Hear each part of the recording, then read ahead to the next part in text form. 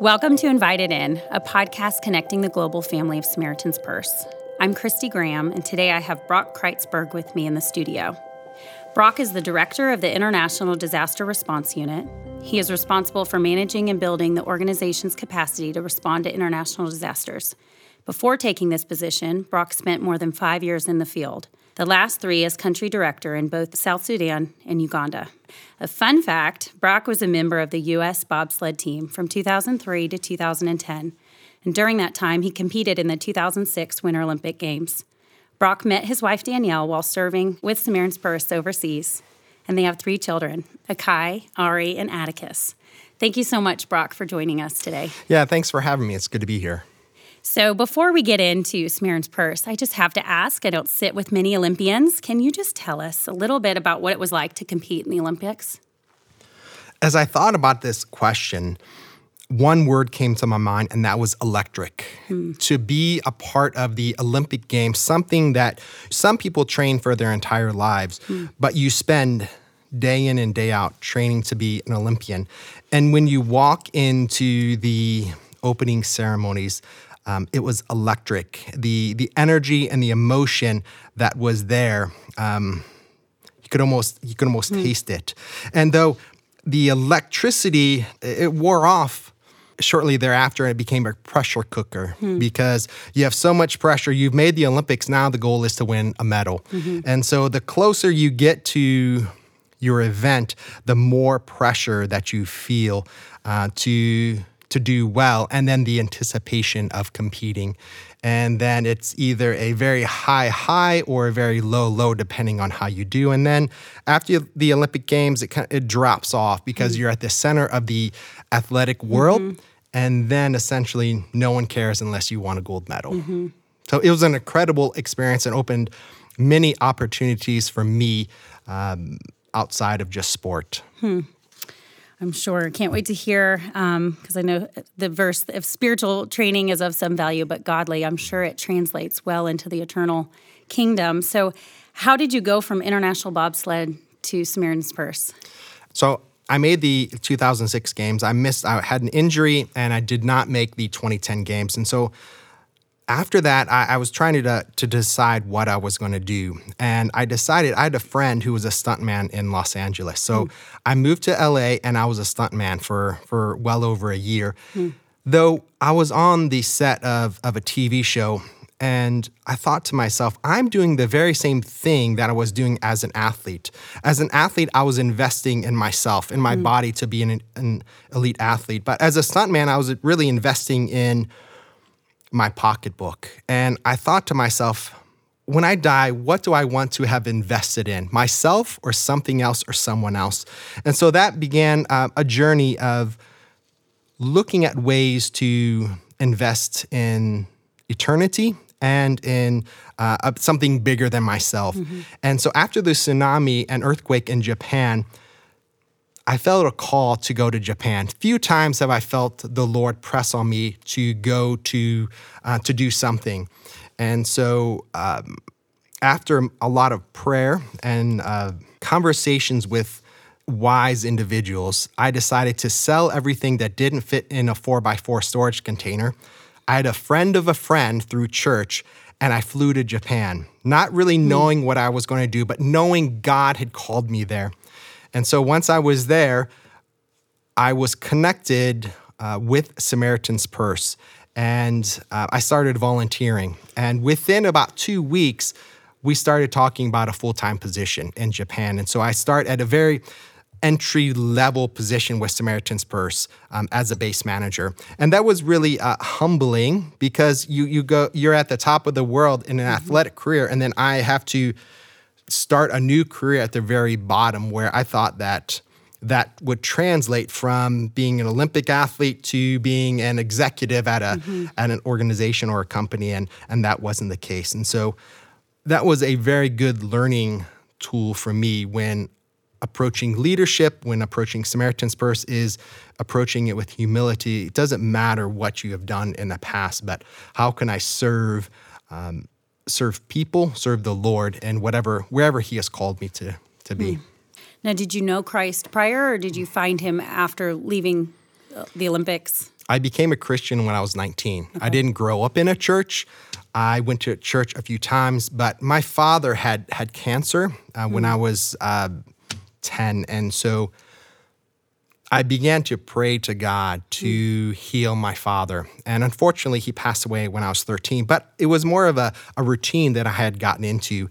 And so I continued to do that. And through high school, I had an emptiness that could not be filled by athletic success, friends, girlfriends. And so it wasn't until my freshman year in college where I played football in college. And so I had met our team chaplain and we started a conversation. And one night he called me over to his house and he went through the 4 spiritual laws with me. And I said, that's what I'm looking in for. And so when I prayed to receive Christ, that emptiness that I had was overfilled with a joy and happiness and peace that hasn't been met by. I was in minicamp with Tampa Bay, so athletic career in the athletic success in NFL, education that I've acquired, or being in the Olympics. Nothing has compared to my relationship with the Lord. So, can you tell us about your time on the field? You met your wife. And how was that serving overseas after what you said, the Lord working in your heart? Well, it was hard having a relationship long distance. Originally, I was in Japan. She was in Liberia. She also worked with Samaritan's Purse. So we had good internet connection on both ends. But then I moved to South Sudan. And I lived in a refugee camp in South Sudan in the bush. And so connectivity was very difficult. And so we would go days without talking. At one point, she said, "Are you committed to this or not? Like, do you want to, pursue me, or do you want to end it?" Because I was really focused on work, but of course, it was hard to connect with one another. So we both left the field. We were married, and then we went back to South Sudan. And it was hard because I was acting country director, and this was in 2015, and the war broke out. And so that means we had to split. She went to Kenya. I had to stay in South Sudan and manage the response there. And so that was a very difficult time in our relationship. Yet we were away from our family, so we had only ourselves, and we had to figure it out. We couldn't go running to our parents, our friends, or other family members. We had to sit and work it out with one another. So that really helped to build a strong foundation as we moved around to different countries and even here in the U.S. And how did the Lord work in both of your hearts being separated as newlyweds? I think it showed our selfishness in that we were looking at ourselves and what we needed as opposed to supporting one another. Danielle, my wife Danielle, supporting me when I was trying to manage this very big response, but also her being away, feeling connected with me, and being newlyweds, that it helped us to have a better perspective, a better mindset when we're approaching conflict. And so now you're here in Boone. You're serving as the director of the International Disaster Response Unit. And I know the approach to disaster response internationally versus domestically is different. Can you explain that to us a little bit? Sure. Domestic is we are focusing on the U.S., the United States. When something happens, we deploy, or North American Ministries deploys a team or teams to respond to that disaster. It's a little bit different with international disaster response because we monitor the rest of the world for disasters. And when a disaster happens, we then, as a team and with our senior leadership, determine if we should respond to that. And if we do, we have a mechanism to send people, supplies, aircraft to that disaster. And we have a roster of about 1,300 people globally that are available to respond to a disaster within 24 hours. And we have a warehouse in Wilkesboro that we pre-position supplies that we can deploy at a moment's notice if a disaster happens. So how did serving as director in the South Sudan and Uganda prepare you for this current role? That's a good question. I learned to be a leader.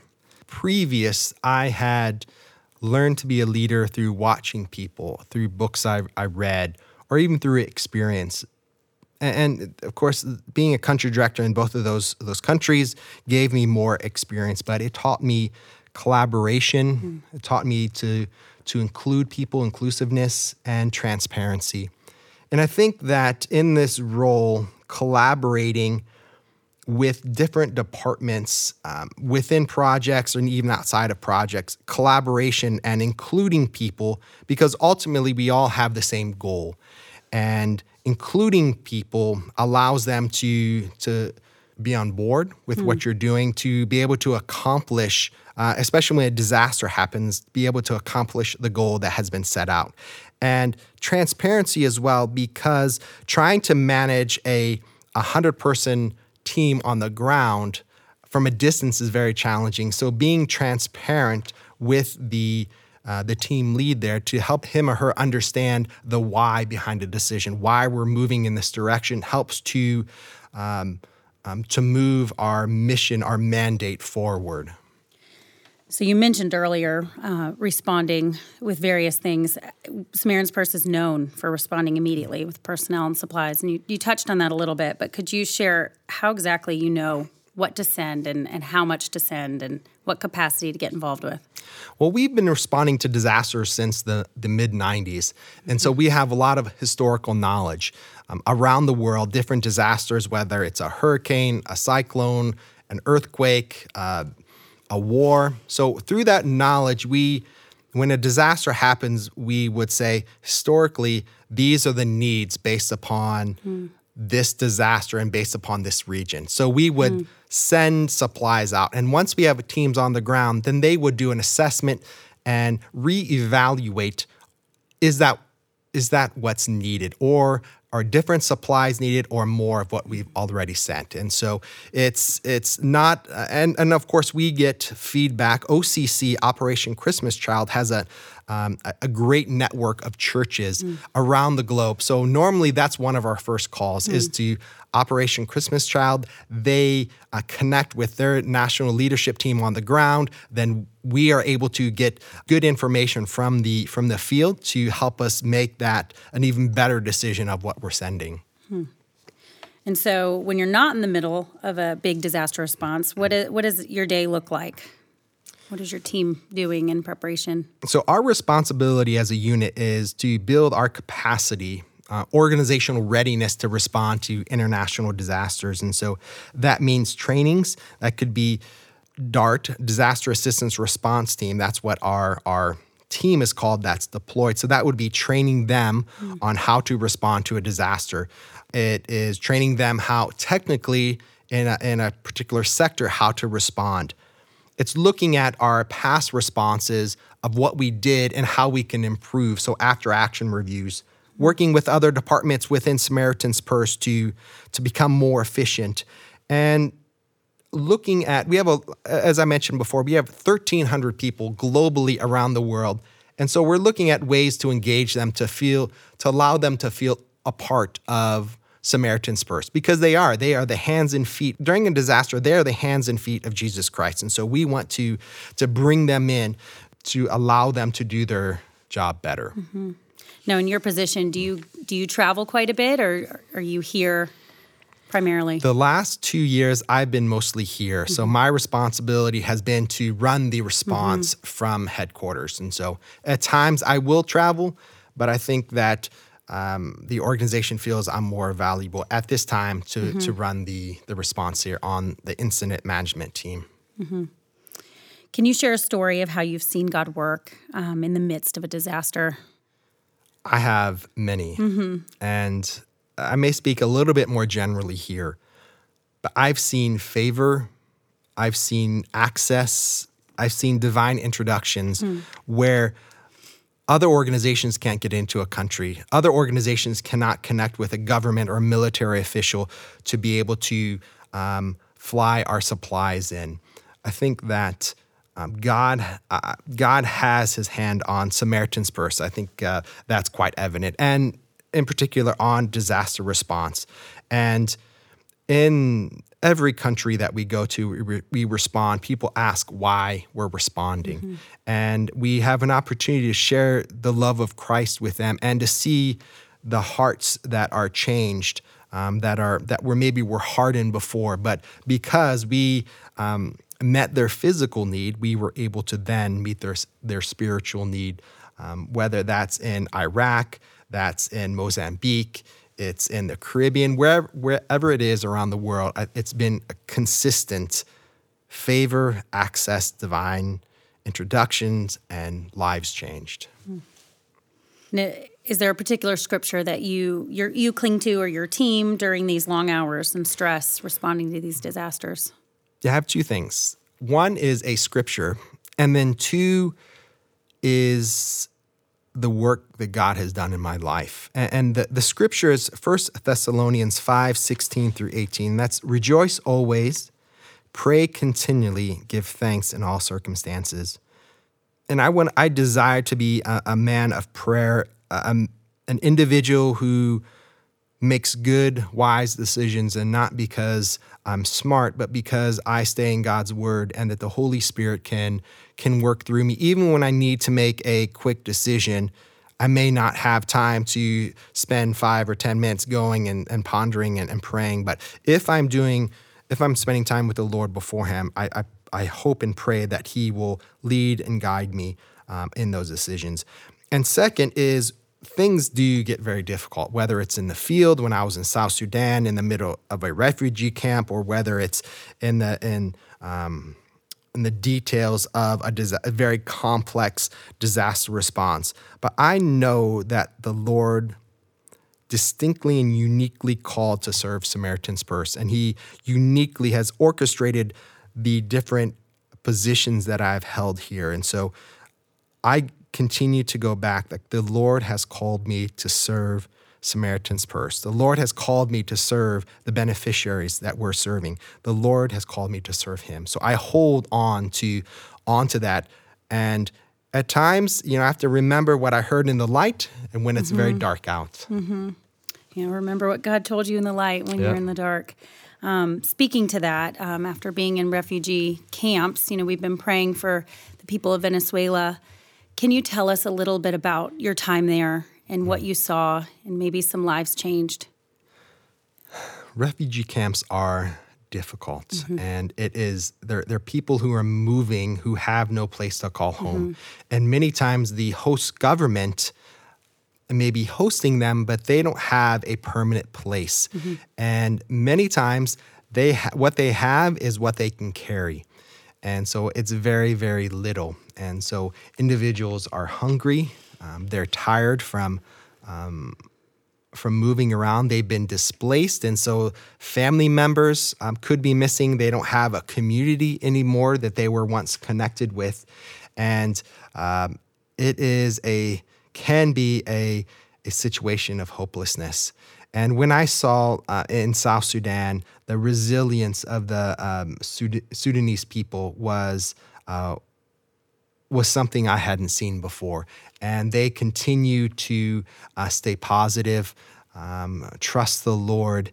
And of course, they were very thankful for the work that we had done there. And I know in Colombia and in Venezuela, the individuals coming from Venezuela, and the work that we're doing down there. I haven't been down there, but the desperation of the people coming out of there, and the work that we're able to provide shelter, or we're able to provide food, things that they haven't had in days, weeks, months. I know that they are very thankful.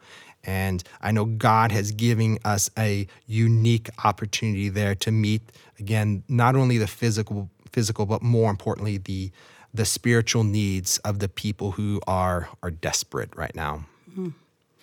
And as we wrap up, we'd love for you to share a prayer request from your team. But can you just explain? I keep thinking about the DART team. Can you explain that a little bit to us? They volunteer, or you call them within 24 hours, but they're all over the world? So we have 1,300 people around the world, and that can be in the U.S., Canada, Europe, Africa, Asia. And these are individuals we've actually hired. They've gone through the hiring process. And so they all have their own jobs. But when a disaster happens, we begin to call them. Depending on their specialty, we would begin to call them and say, are you available? And some are available and some are not. And so that's why we have so many people, because in general, we have about a 40% positive response. And so depending on the scale of the response, we could need several hundred, we could need 10 or 20. And so we call them, and then if they are available, then we put them on a plane and they depart. And essentially their contract then is activated and they become part of Samaritan's Purse. And we send an individual, many experienced individuals to help lead the team. And some people are more experienced than other. But it's incredible, quite honestly, to see the response that we've had and see how God has used people from around the world, from different cultures, and you place them in one location and to work in collaboration with one another with a Christ-centered mentality and focus. The work that we're able to get done in the name of Christ is quite honestly incredible. Well, thank you for clarifying that. And as we close, is there a prayer request we can partner with you? An update you can give us from your team? Sure. I would pray for wisdom and discernment that when a disaster happens, and it can happen at any time, it could happen in an hour, it could happen tomorrow, it could happen in 2 months, but discernment on when to respond and how to respond, to make good decisions on who to deploy and what to deploy, and for rest as well during those times, because they can be very long, stressful. You have many competing interests that you have to navigate and manage. And so we want to be good stewards of the resources that we've been given. And so we just need to be wise and discerning of my team and also with leadership as well. Well, thank you so much, Brock, for joining us and giving us a little bit of clarity on your unit. We appreciate it. And listeners, if you would partner with him and his team, but also our disaster response team here in America is responding in Missouri and Ohio right now. So please be praying for those teams that are deploying right now. Thank you again, Brock. Thanks for having me. Thank you for joining us. Thank you.